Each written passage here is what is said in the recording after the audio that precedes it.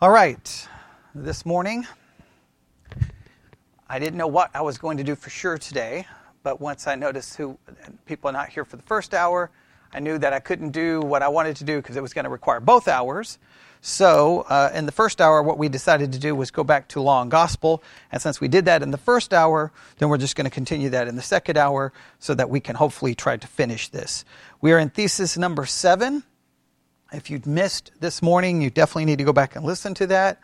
I can only try to review briefly, but it may be, again, I've said this before already in the study, that was one of the most important.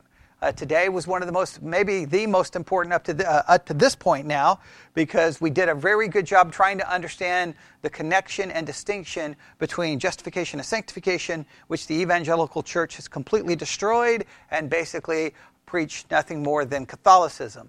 This morning was kind of a culmination of what started a couple of years ago when I preached a sermon trying to lay the foundation for a lot of this, where I talked about justification and sanctification, how close should we link them together or how far should we make them separate. And what I tried to demonstrate is that Christians, if you're stopped in a street corner and asked, okay, what do you believe about justification and sanctification? The go-to answer of evangelicals is justification and sanctification are different. They're separate.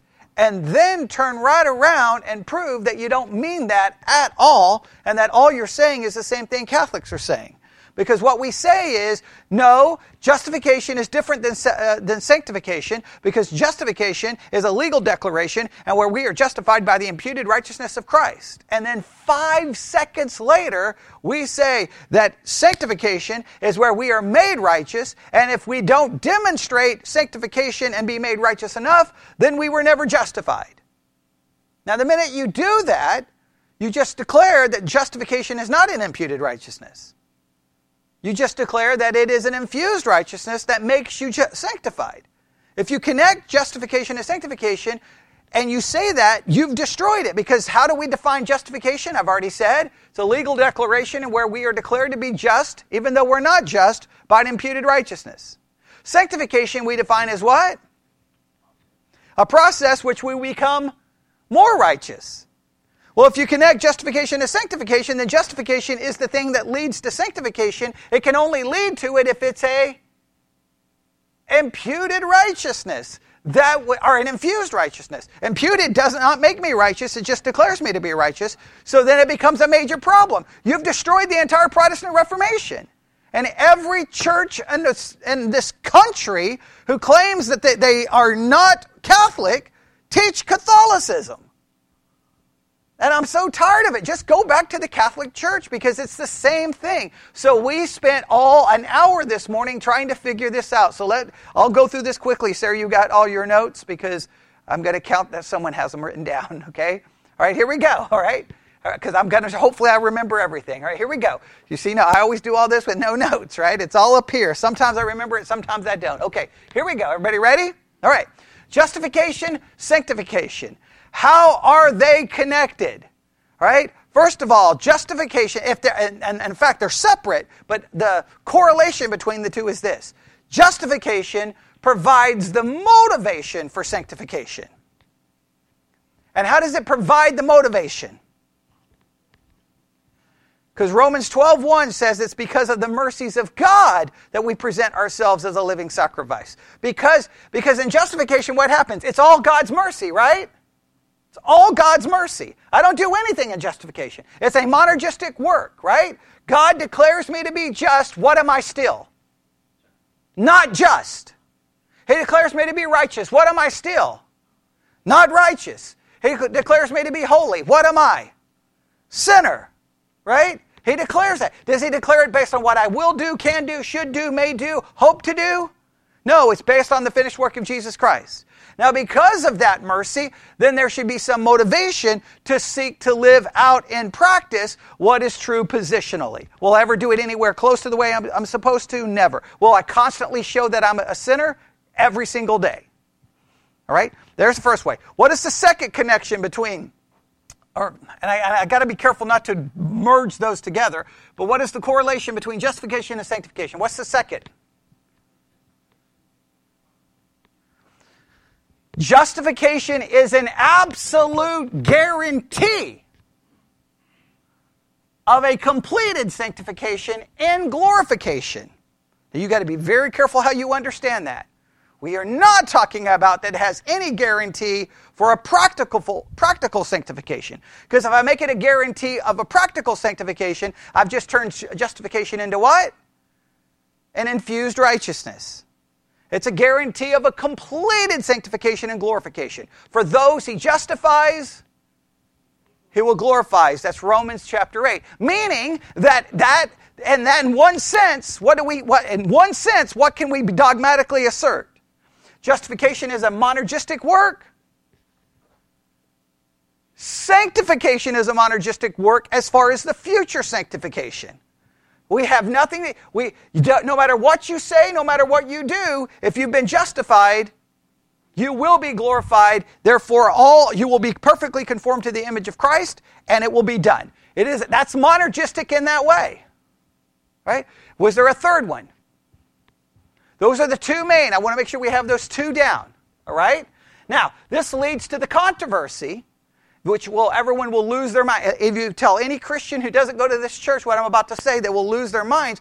But that's because they're Catholics. And we're not Catholics, and I have no desire to be a Catholic. And if I desire to be a Catholic, I'm not going to pretend to be a Catholic by sitting in a non-Catholic church. All right? But here's the thing. Justification does not produce and is not a guarantee of practical sanctification. And if you say that, you are a Catholic, there's no way around it. Because what's the only way to say that? The only way to say that is you have to turn justification into what? An infused righteousness. Right? Let me make it very clear. Can an imputed righteousness produce a practical righteousness? No, I want everyone to hear that. Can an imputed righteousness produce a practical righteousness? No, if you're saying yes, you don't understand imputation. Imputation is what? It's a legal declaration. Imputation is what? Outside of me. Imputation is not inside of me. I am declaring someone to be righteous who is obviously not. Right? God is saying Bobby is righteous, holy, and it has nothing, it doesn't change Bobby in any way, shape, or form. It doesn't change anything. Now, that justification hopefully provides a motivation, right? Because Bobby can be like, wow, I don't deserve that. Wow, that's unbelievable. Right? And then hopefully, based off that mercy, you will be motivated. But it doesn't give you some supernatural anything. It's imputed. All right? Now, people don't like to hear that. Because why? We're law-based. So immediately, what do we want to do? Christians say this in every church in Abilene, okay? I've heard it in a million sermons.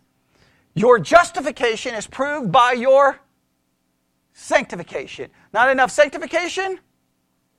You're not justified. The minute you say that, what is the basis of your justification?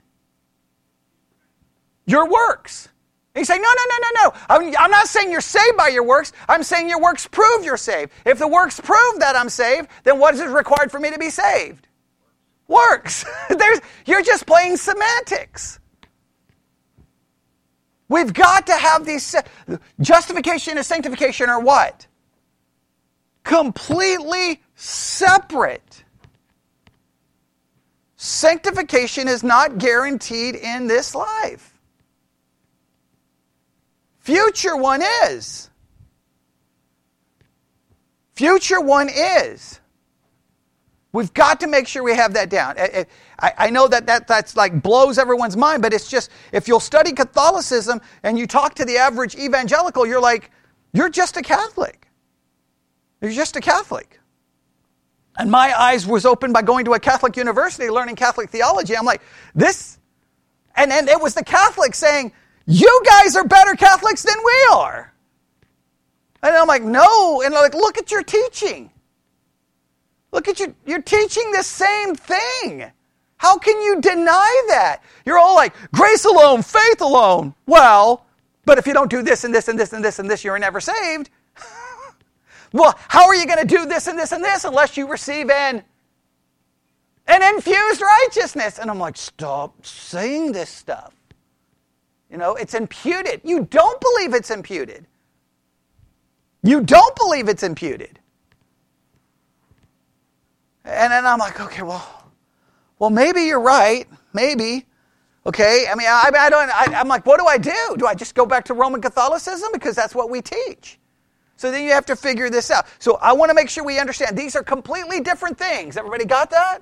All right, now, the reason we are having this conversation is we're in thesis number 7. I already reviewed much more than I wanted to, but we've got to make sure everybody in the church has that down. All right, thesis number 7 was this. The Word of God is not rightly divided when the gospel is what? Preach first, then the law. And what happens when we preach the gospel first, then the law? Very good. Yeah, the gospel is turned into a solution for something it was never intended to fix. Next. Sanctification first and then justification. That's when we're talking about. When you preach sanctification first, then justification. How does the church preach sanctification first, then justification? When we run around telling the world, you got to do this, you got to do this. We want to impose Christian morality upon the world. You're trying to impose sanctification on an unregenerate heart. What always goes first? Justification. After someone's justified, then what do you teach? Then you teach them to obey. What's the motivation for that obedience? God's mercy. There you go. Do you see how that works? Right? When we preach faith first, then repentance. And then when we preach good works first, and then grace. All right? We've looked at the first two. We've talked about when we preach the gospel prior to law, and then we've spent now most of today looking at the second perversion, which is sanctification of life is preached before justification.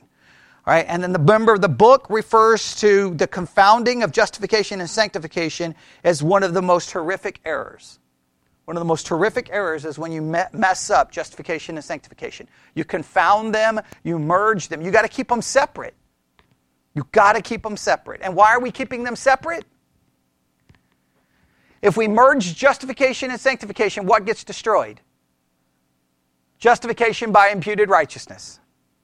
If you merge them, you're teaching justification by an infused righteousness. And that's against the entire Protestant Reformation. All right, everybody got that? Here is the third perversion, or the third wrong way. When we preach first law, okay, the third perversion of the true sequence. First law, then gospel occurs when faith is preached first and repentance next. So when we preach faith first and then repentance, we've messed up the order. When we preach faith first and then repentance. Why does that mess up the order?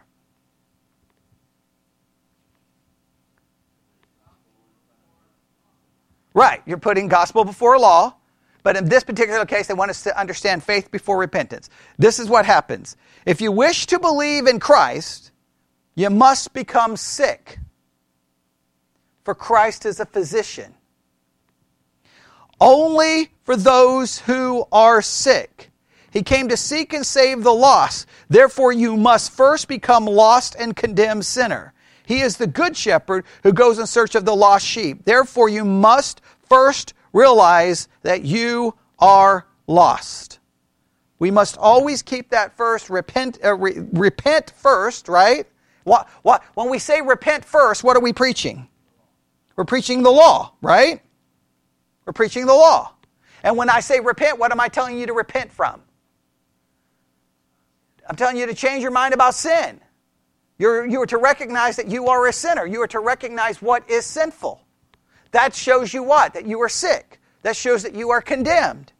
Then, after I've preached repentance, then we call preach what? Faith. Right? Faith. Because why? I am saved by grace alone, faith alone, Christ alone. All right. So I preach the repentance to show sin, then we preach faith. We do not preach faith first, then repentance. Everybody understand that? If we preach faith first, then repentance, what do we do to faith? We're calling people to believe in God as a solution to something other than our sin. All right? That's why we have to preach repentance first. Everybody understand that? So many times in the church, we want to present Jesus as a solution to every little problem. He's not there to fix all the things that and remember, this is an ongoing problem in the church. This is an ongoing problem, and I'm so sick and tired of hearing it. We preach Jesus as the solution to all of these issues, all right? That he doesn't come to fix. And we've talked about it in the first hour, but I'll mention it again here because this point, let me just give you an example, all right? Let's say we can just mention a number of sins. We'll start with one. We'll go with the sin of homosexuality, right? How does the church preaches almost the sin of homosexuality? Believe in Jesus, you won't have that problem anymore. That's the most ridiculous thing I've ever heard in my entire life.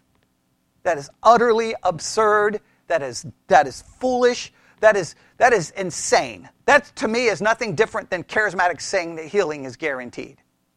You know why I know it's absurd? Again, I talked about this morning. You can have 2 teenagers on this side of the church and 2 teenagers on this side of the church. And this side of the church, the 2 teenagers, their sin is homosexuality, same-sex attraction, right? This side is just a boy and a girl, and their sin is lust and premarital sex or whatever. Now, guess what? All 4 get saved. We expect these 2, same-sex attraction, supposed to be magically fixed. And then we say, then go get married, and you'll have, a house with a white picket fence, 2 dogs, 3 kids, and everything's going to be wonderful. Right? We expect that because it's just supposed to go away. But over here, those kids get saved. Does their sinful desires magically go away? No, they're sneaking around, premarital sex, whatever, sin. Why don't we expect theirs to go away?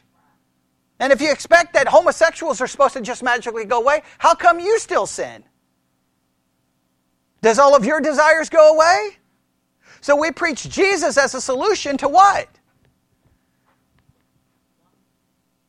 That he didn't come to save us from our sins in a sense of forgiving us and declaring us righteous. We teach that he comes to save us from our sins by what? Changing us from being sinful. But that's not the way it works. The church has been preaching that forever. How many times you hear this in a church? If anyone's in Christ, new creature. Old things pass away. And everyone in the church says amen to that while they walk out and get in the car and act what? Just like the old self. Well, why are you acting like the old self if the old is gone? How can the old be gone and all it does is hang out with you 24 hours a day, 7 days a week? Jesus didn't come to make us better. He came to declare us righteous even though we are not better. Because what do we remain after salvation? Do we maintain the old nature? The minute you say you remain the old nature, you immediately know that all things have not become new. Right? That's just logic. So it's there. So we sometimes present Jesus as that he's come to make everyone better. He's come to take away our sinful desires, make us a better wife, make us a better husband, make us all of this stuff. And we're like, no, he came to save us from our sins. And he saved us from our sins not by making us sinless, but declaring us righteous even though we are not. And we've destroyed that. So, I do preach your sin. You are to acknowledge that sin. Change your mind in what way? That I now know that's a sin. That's a sin. I acknowledge it as a sin, and I turn to Christ because he's the only solution for that sin. And the solution is I don't turn to Christ so he'll give me the power so I will stop doing it. I turn to Christ so he will give me imputed righteousness so I will not be condemned by it or for it. That is a radically different approach. All right, then last. The fourth perversion occurs when good works are preached first, then grace. When we preach good works, then grace.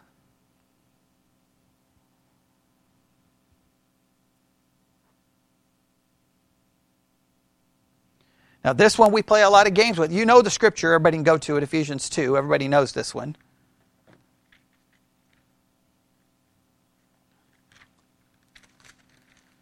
Go to Ephesians 2. Everyone knows this one.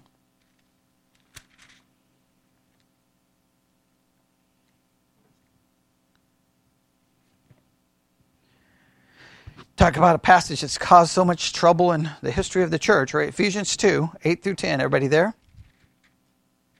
All my pages just decided to move on me. Okay? Ephesians 2, 8 through 10. For by grace are you saved through faith, and that not of yourselves. Remember, we want to make it very clear that not of yourselves is a reference to what? The grace and the faith. All right, make sure we understand that. Most churches don't believe it's reference to the faith, all right? For by grace are you saved through faith, and that not of yourselves. That faith is not yours. God has to grant you the faith. It is the gift of God. And this is very important, right? Because we believe that the call, this is very important, the call to repent and the call to believe are both law. That's a law because it's a command. Now, if you believe that you believe on your own, then you are saved by your obedience to the command to believe, which would turn it into a works-based system. The Reform answer is what? Yes, they are commands, they are law. And what God demands? He provides. He provides the repentance, He provides the faith. My repentance is not me, and my faith is not me. It's given to me by God. That's the only way to get around that, or you end up with a works-based system. All right? So in a roundabout way, when I would not say that an Arminian or a semi-Pelagian is not saved, but they get very dangerous to a works-based system because repent and believe is a law, it's a command. He commands us to repent and believe, right? They try to say that it's an invitation, it's not a command, but it's stated as a command. Repent and believe. And if I say that I can do that based off just my own will and my own nature, then I'm being saved by my obedience to a command. And if I'm saved by my obedience to a command, then guess what I'm saved by? Works.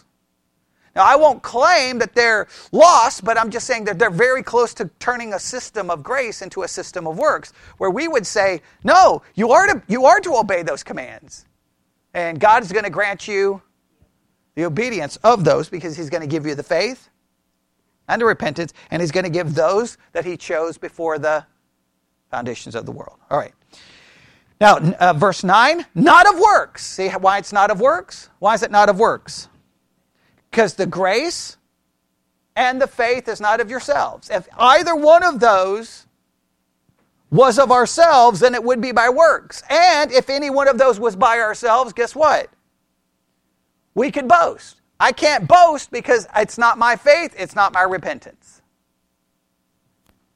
Now, for we are His workmanship, created in Christ Jesus unto good works, which God hath before ordained that we should walk in them. Now, there is the works. Grace first, then the works. We are saved and we are called to these works. Are we not called to them? Yes, we are called to obey them. Do we? No, we fall short of them what? Every single day, 24 hours, 7 days a week. In fact, in some cases, whatever works that we do, we may do them externally, but still be falling short internally, right? Which then would still cause us all kinds of problems, all right? So far, so good. Go to Titus chapter 2.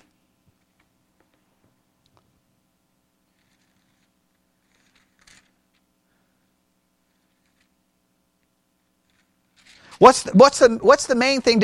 The main thing to do with Ephesians 2, 8, and 10, just make sure we just drive this point home. The main thing is what most people do with Ephesians 2, 8, and 10 is they read that and they turn, and this is exactly what they do. This is where they destroy justification and sanctification. Because they'll say, we are saved by grace alone through faith alone. It's not of ourselves. It is the gift of God, lest any man should boast.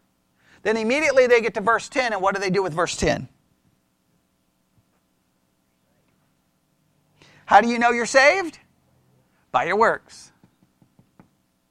Your works prove your justification. And if the works prove my justification, then justification is no longer by what? Imputed righteousness. It's by an infused righteousness. And so therefore you've just destroyed it. No one is denying that we're not called to work. No one is denying that. You just can't make it the basis, because the minute you say that proves you're saved, that means without it you're not saved. Therefore, it's a works-based system. And not only that, if we're honest, if my works prove that I'm saved, then what I'm saying is that my obedience to the law proves that I'm saved. What does the law demand to prove that I'm saved? Perfection. So therefore, even if I played that little game, your works would constantly prove what? That you're not. And anyone who says that I can look to my works to prove that I'm saved, they're delusional. They've lost their mind. I've been there. Other people are there. Because they think that their works are good enough to prove it. You're out of your mind. They can never prove it. They can never prove it, because they would have to require to be what? Perfect. How can it's so weird what people believe. My imperfect obedience proves my perfect salvation. How can your imperfect work prove an imputed righteousness? First of all, your works can't prove an imputed righteousness, because what proves an imputed righteousness? Not your works.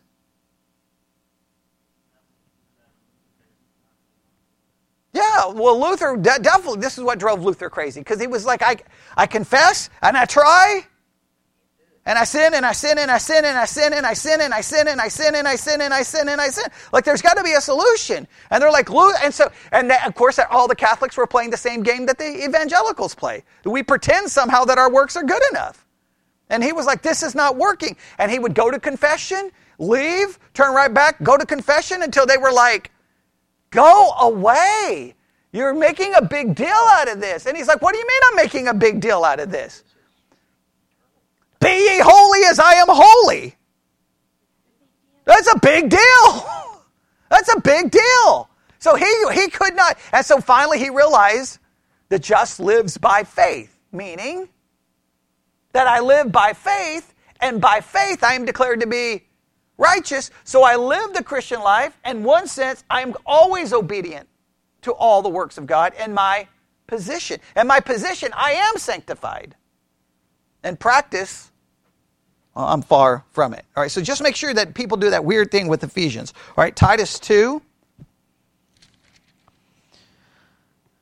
Oh, we're going to run out of time. Titus 2. Titus 2:11, for the grace of God that bringeth salvation hath appeared to all men, teaching us that denying ungodliness and worldly lust, we should live soberly, righteously, and godly in this present world. How does the grace of God teach us those things?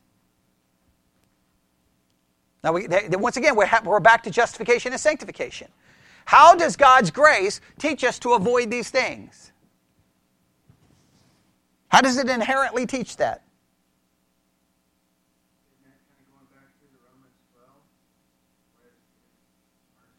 Yeah. His grace was demonstrated in saving me and declaring me righteous. Look at all of those things. Does any of that sound like you? Ungodliness? Worldly lust? Does any of that sound like you? Yes, that sounds like everyone, right? God's grace saved me from that. Because God graciously saved me from the condemnation of that, that should motivate me and teach me to do what? To try not to live according to it or in it. Now, am I going to find myself constantly living in it and according to it?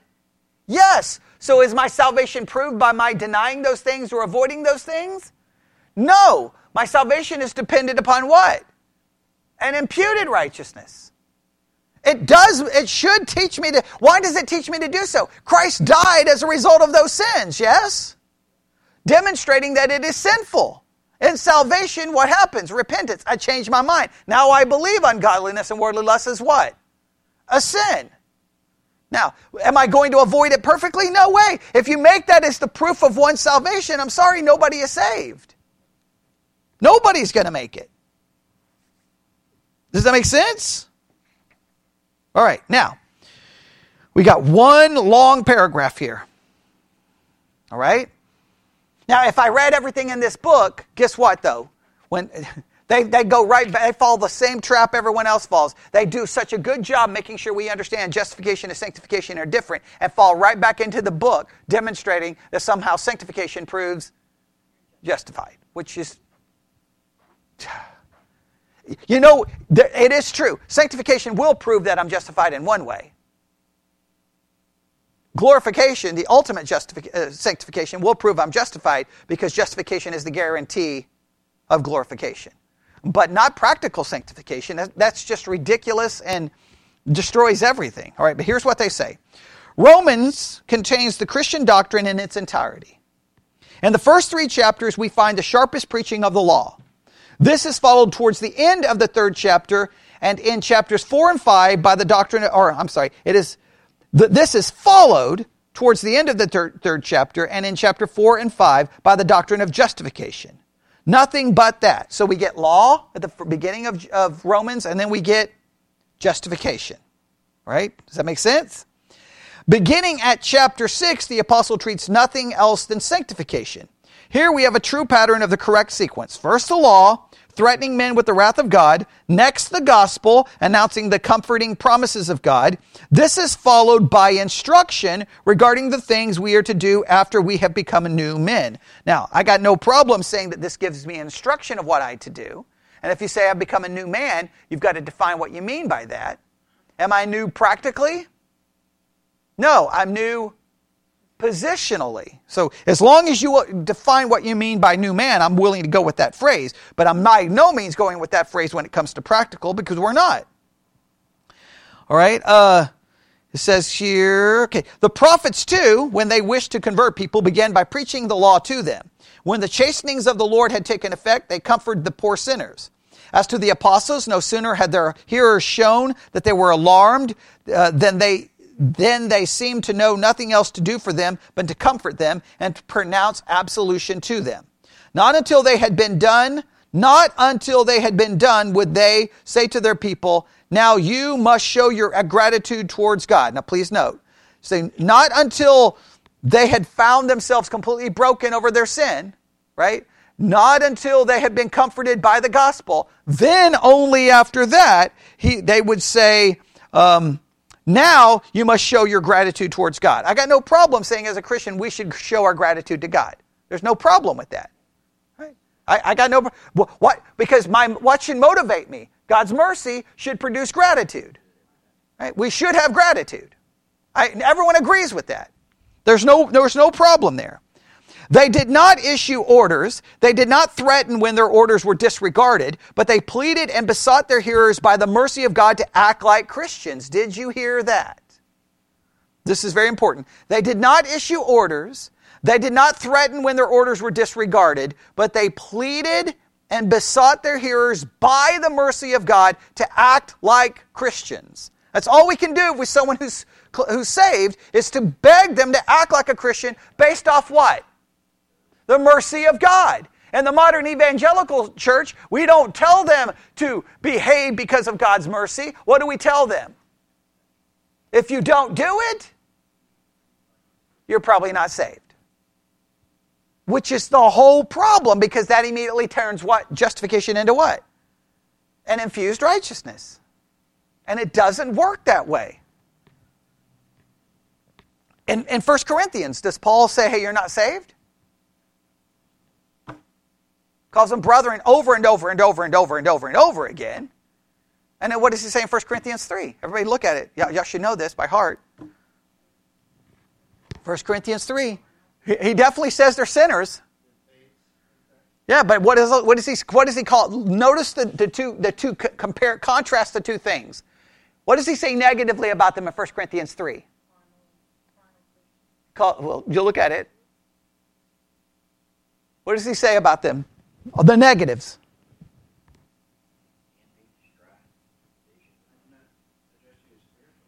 Okay, I'm not even addressing you as spiritual. He calls them infants, carnal, babes.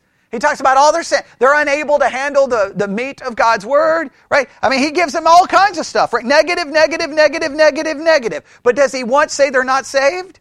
Does he even call their salvation into question? No.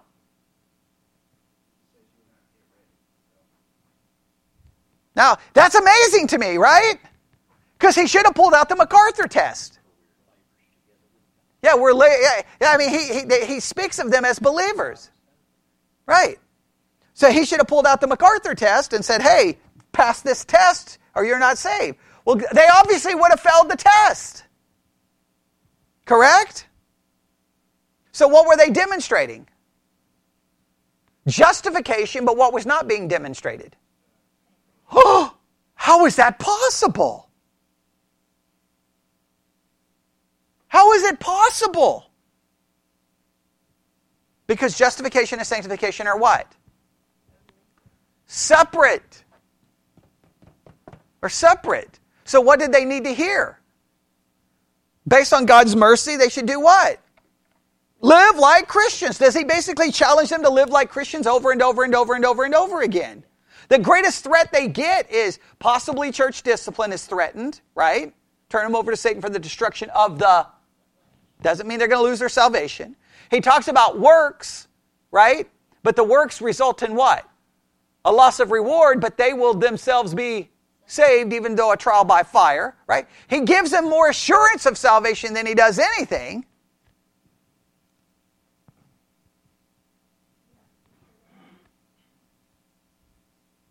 Now, I love this. So let me read this again. They did not issue orders. They did not threaten when their orders were disregarded, but they pleaded and besought their hearers by the mercy of God to act like Christians.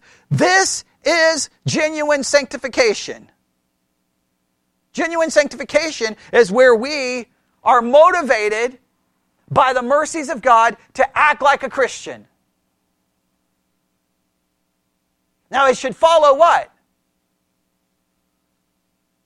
Justification. Justification always comes first because I don't have God's mercy. I'm not motivated by anything because I haven't received it. That's why Paul could say the things I want to do, the things I don't want to do, because there is a want to and there's a not want to because of God's mercy. We're motivated to do the right thing, but we fall short. So they're willing to acknowledge that the sanctification should be based off that. They're like, this is genuine sanctification, which follows upon justification. This is genuine justification, which comes after repentance. Making sure we have the right order. All right? Now, we're out of time, so let's make sure we get this today. All right? We didn't get as far. Well, we finished that thesis, so that thesis is done. So we did accomplish something. Thesis 7 is done. I'm not following so much the book because I want to make sure we understand this. So, as a group, let's make sure everyone understands this, all right? What is justification? A legal declaration whereby God declares a sinner righteous on the basis, who is not, we need to add that phrase, who is not on the basis of an imputed righteousness. If you don't say those words, I'm going to drive you to Our Family Catholic Church or Sacred Heart and drop you off, okay? And just say, here's a new member, because they're a better Catholic than they are a Baptist, okay? What is justification? A legal declaration whereby God declares a sinner to be just, even though they're still a sinner, on the basis of an imputed righteousness, and then let's throw in that beautiful word, alone. What is sanctification? A process in which we become more righteous practically, but there is also a sanctification that is positionally, and there's also a sanctification that is eternally. All right? So make sure in sanctification we have to understand this. In Christ, I have been. When was I initially sanctified? Eternity past, when God elected me. He set me apart from everyone else. Right? I am sanctified presently in Christ Jesus. Positionally, I am perfectly sanctified. Right? And someone says your justification will sanctify you. It's true. And my position, how sanctified am I? Perfect. And my position, how much do I obey? Positionally, I obey everything perfectly. In my position, I'm perfect. I obey. I don't do one thing wrong positionally. I am sanctified. And I will be sanctified. So think about this. In this sense, all of that sanctification, that's the monergistic sanctification. The initial one, did I have anything to do with it? Positionally, do I have anything to do with it? The eternal one, all monergistic. In practice, okay, how does it work? Justification gives me a motivation for, right? Gives me a motivation for, and what else does it do? The connection between justification and sanctification. There was a second one. It provides the guarantee for the future. But what does it not do? Justification does not in any way, shape, or form produce or lead to a practical sanctification, because the minute I say that, what do I turn justification into? An infused righteousness. Does imputed, let me make sure everyone understands this. Does imputed produce a practical righteousness? No. Everybody understand it. Can everyone say that? Imputed does not produce practical righteousness. How can I be so dogmatic about that?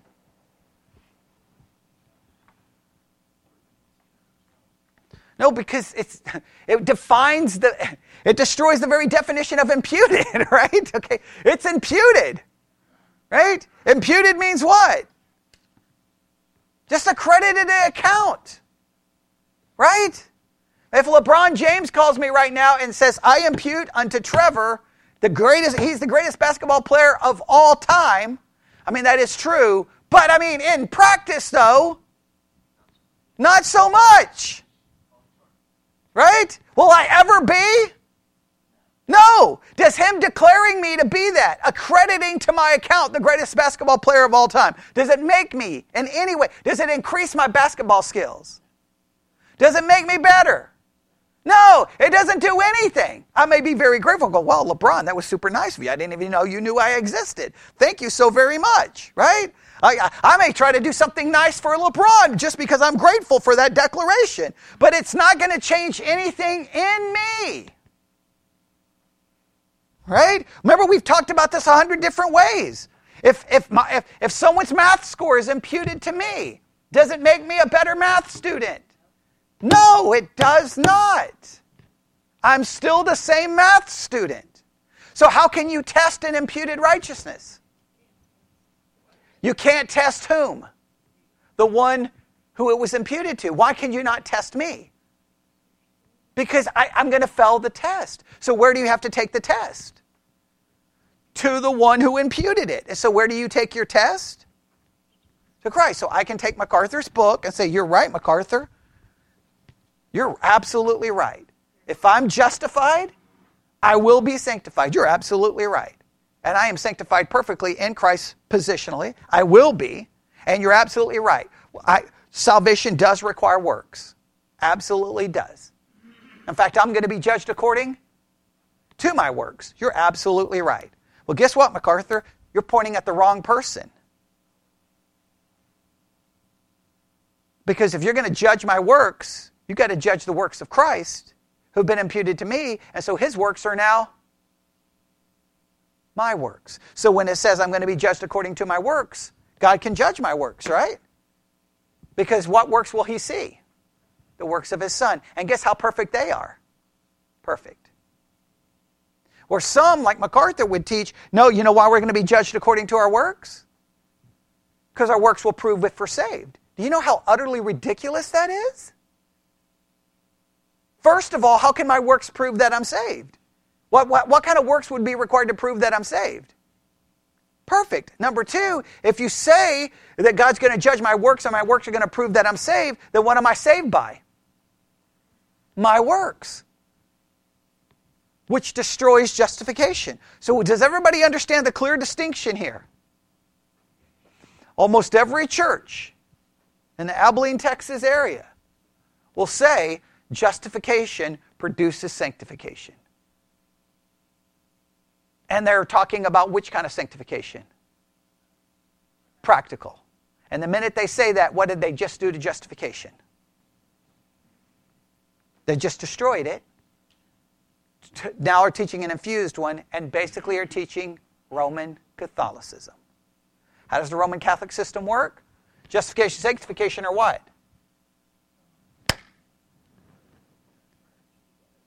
And it's all of it is a process. Where does the process begin? I take the little baby, right? Water, name of the Father, Son, Holy Ghost, make the sign of the cross, right? Right, here we go. This baby's sin, original sin he has been infused with righteousness. Starts the process. Run, Forrest, run, right? Okay, going to start the process, right? Now, how does it work? What's there to help him along? Well, hopefully he's got godparents, right? Hopefully. Usually they're garbage, okay? But okay, I don't even know why they're standing there half the time. You're like, he's in the mafia. Why is he the godparent? Okay, but you get the idea, okay? All right, he's the godparent. And then what else do you have? The church. I mean, you're not getting it without the church, right? Because the church is to give you what? Sacraments, which are means of grace. And some of those sacraments are everything from Lord's Supper, obviously baptism, just gave grace, right? Marriage, right? All of this. You've got all of seven sacraments to get you all the way through, right? To get you all the way through. Now, anywhere in the process, what can happen? What are they going to be looking for? Your works. You're going to be looking at your works, right? Okay, and at any point, your works could demonstrate that something's wrong. Because if you commit a mortal sin, you're no longer in a state of grace. So now you got to get back in a state of grace. Venial sins, you're good, right? They weaken, but you're good. You can keep running, right? But boom, then, man, as long as I can get to, so what's the goal? Get to death and a state of grace, and to help you out, maybe at the very end with last rites, right? Maybe we can get you in. And then you get to purgatory. Whew, made it to purgatory. I'm really tired, right? Okay? And then in purgatory, all your sins are purged, so now you can get to heaven. And then maybe you can earn an indulgence and other things to get you out of it. And people say, that's the most ridiculous thing, and we mock it. I admire it. Because at least it's trying to be consistent with its teaching. What I don't admire is people claiming to be a non-Catholic and then turn around and say, hey, Bobby, you're saved by an imputed righteousness. But you know what proves that imputed righteousness? Your actions. You don't have enough actions. Guess what, Bobby? You were never saved. So get saved. And if you get saved, Bobby, you're still not showing enough action. Get saved. But then at least the Catholics have an entire system of mortal and venial and how to define. Here, how do we define it? As long as Bobby's basically just a good old guy, right? He doesn't kill anybody. He's not, as long as he's externally moral, we'll say that's good enough. Which doesn't mean anything, because the Pharisees were externally moral, and what did Jesus constantly say about them? Not good enough. He talked about how great they looked on the outside. Yeah, I know. Lord, didn't we do all of these things? No, depart from me. So, but we play weird games where we claim it's imputed. And then the whole thing becomes about what? What we do. And then we walk around doing what? We grab our glasses and go, okay, I don't know. I don't know if you're saved. I don't know if he's saved. I don't know if he's saved. Like we're somehow God. Like we're the police. And we're saying we're just inspecting fruit. Well, go ahead and inspect the fruit. Practically all of our fruit probably will do what? Condemn us. What fruit will prove it? The fruit of Christ, which is perfect. And positionally, I have all of it. We got to draw that distinction. And why does this make people so nervous? We feel like, well, then people are just going to live any way they want. But guess what? All of the attempts to try to keep people from not living the way they want, has any of them worked? You were Church of Christ. What was their way of trying to keep you from living the wrong way? Threatening that you lost your salvation. Did it work? No. Catholics, they got an entire system. Anybody been to a Catholic church? Those people sin. Okay? And Lordship salvation in MacArthur's church. I won't even go through the news articles that's been released the last couple of years. We've had everything from rape to sexual abuse of children. I mean, some horrific things going down in that church. Well, how come Lordship didn't fix it? Nothing fixes it. You know why nothing fixes it? The imputed doesn't fix it. It just takes care of it in which sense? Legally it fixes it, but not practically. And we keep running around claiming to everyone when you become saved, you're a new creature and the old is gone. And every church and every place, I don't care who they are, you may not commit the sins I've committed, but I guarantee you, you got plenty. And I don't know why do we hate the imputed righteousness so much? We're afraid of it. We're scared of it. We're scared of it. And I've said this a lot in the podcast lately. You have never preached the gospel correctly, ever, until you've been accused of being an antinomian. That's not me saying, that's Martin Lloyd-Jones, and other preachers have said that.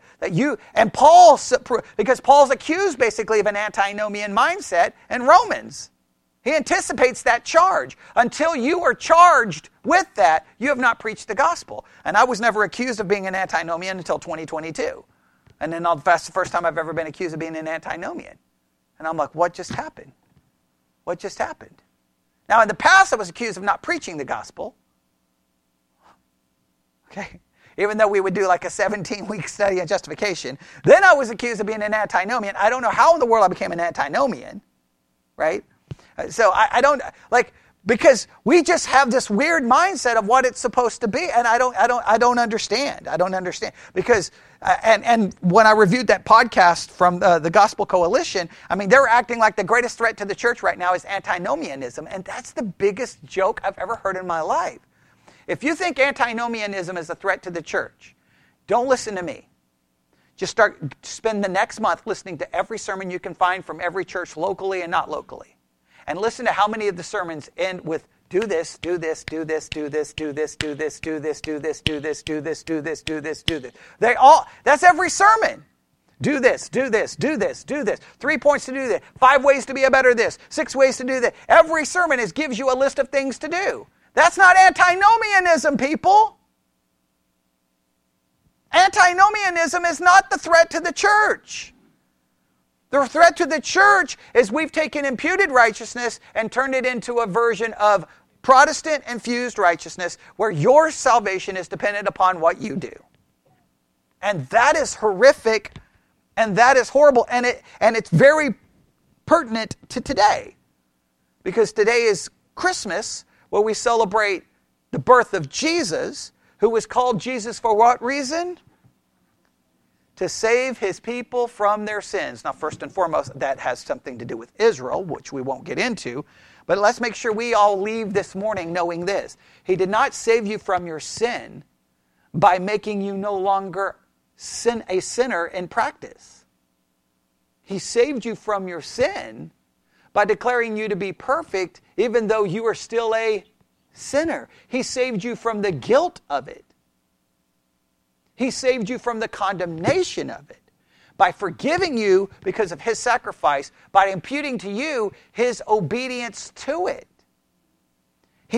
Jesus didn't just come to die.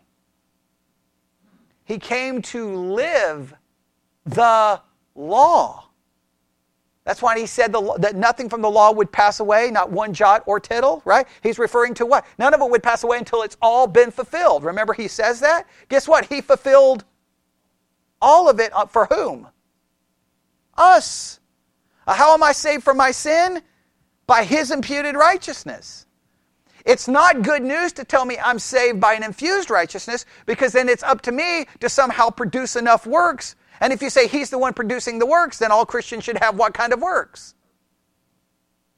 The system all falls apart. And it should not create controversy, and people should not get mad, and people should not get upset, because all I'm trying to do is here's what Roman Catholic Church teaches. Here's what we claim. If what we claim is true, this has to be the end results.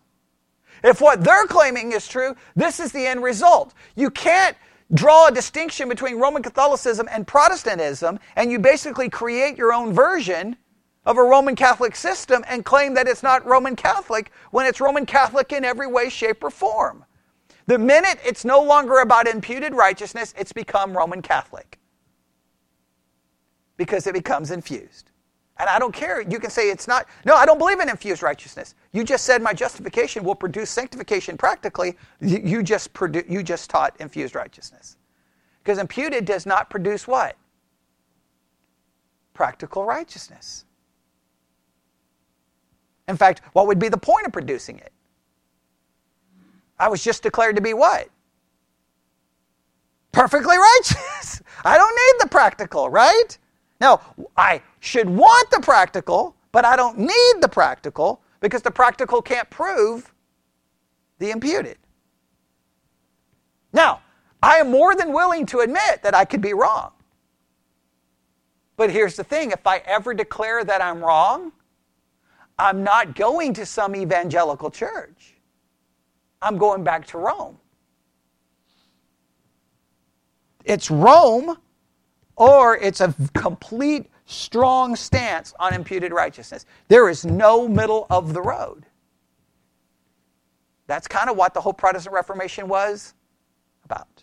All right. But be grateful this morning that you are saved by Jesus from your sin because of an imputed righteousness. Right, that's how we're saved. And somehow we think we're saved because we're going to now be good people. 2,000 years of church history has shown the church is made up of what kind of people? Same kind of people that are where? Everywhere. That's why the church is rarely seen as being that different from the world. We love pleasure. We love the things of the world. We're selfish. We're arrogant. We're condemning. We're gossips. We're slanderers. We're unloving. I mean, we see it in us all the time. And we just don't like to admit that. Well, what's our always, how do we get out of that? Well, those people who do that are probably not. That's always our go-to, right? Because we are always ready to throw everyone out of the kingdom of God if it makes us feel better. Who's the person we never throw out of the kingdom of God? Ourselves. Isn't that weird how that works? Kind of just like the Pharisees did. I thank thee, God, I'm not like him. And if you would have looked at those two, who would you have declared to be righteous? The Pharisee, because he was tithing and he wasn't doing. Who was the other one? Publican, tax collector. You would have been like piece of trash. Greedy, sold out his own people. And who was saved? Isn't that amazing? We would have gotten it wrong. All right, let's pray. Lord God, we come before you today, the day that we set aside to remember the birth of Jesus Christ.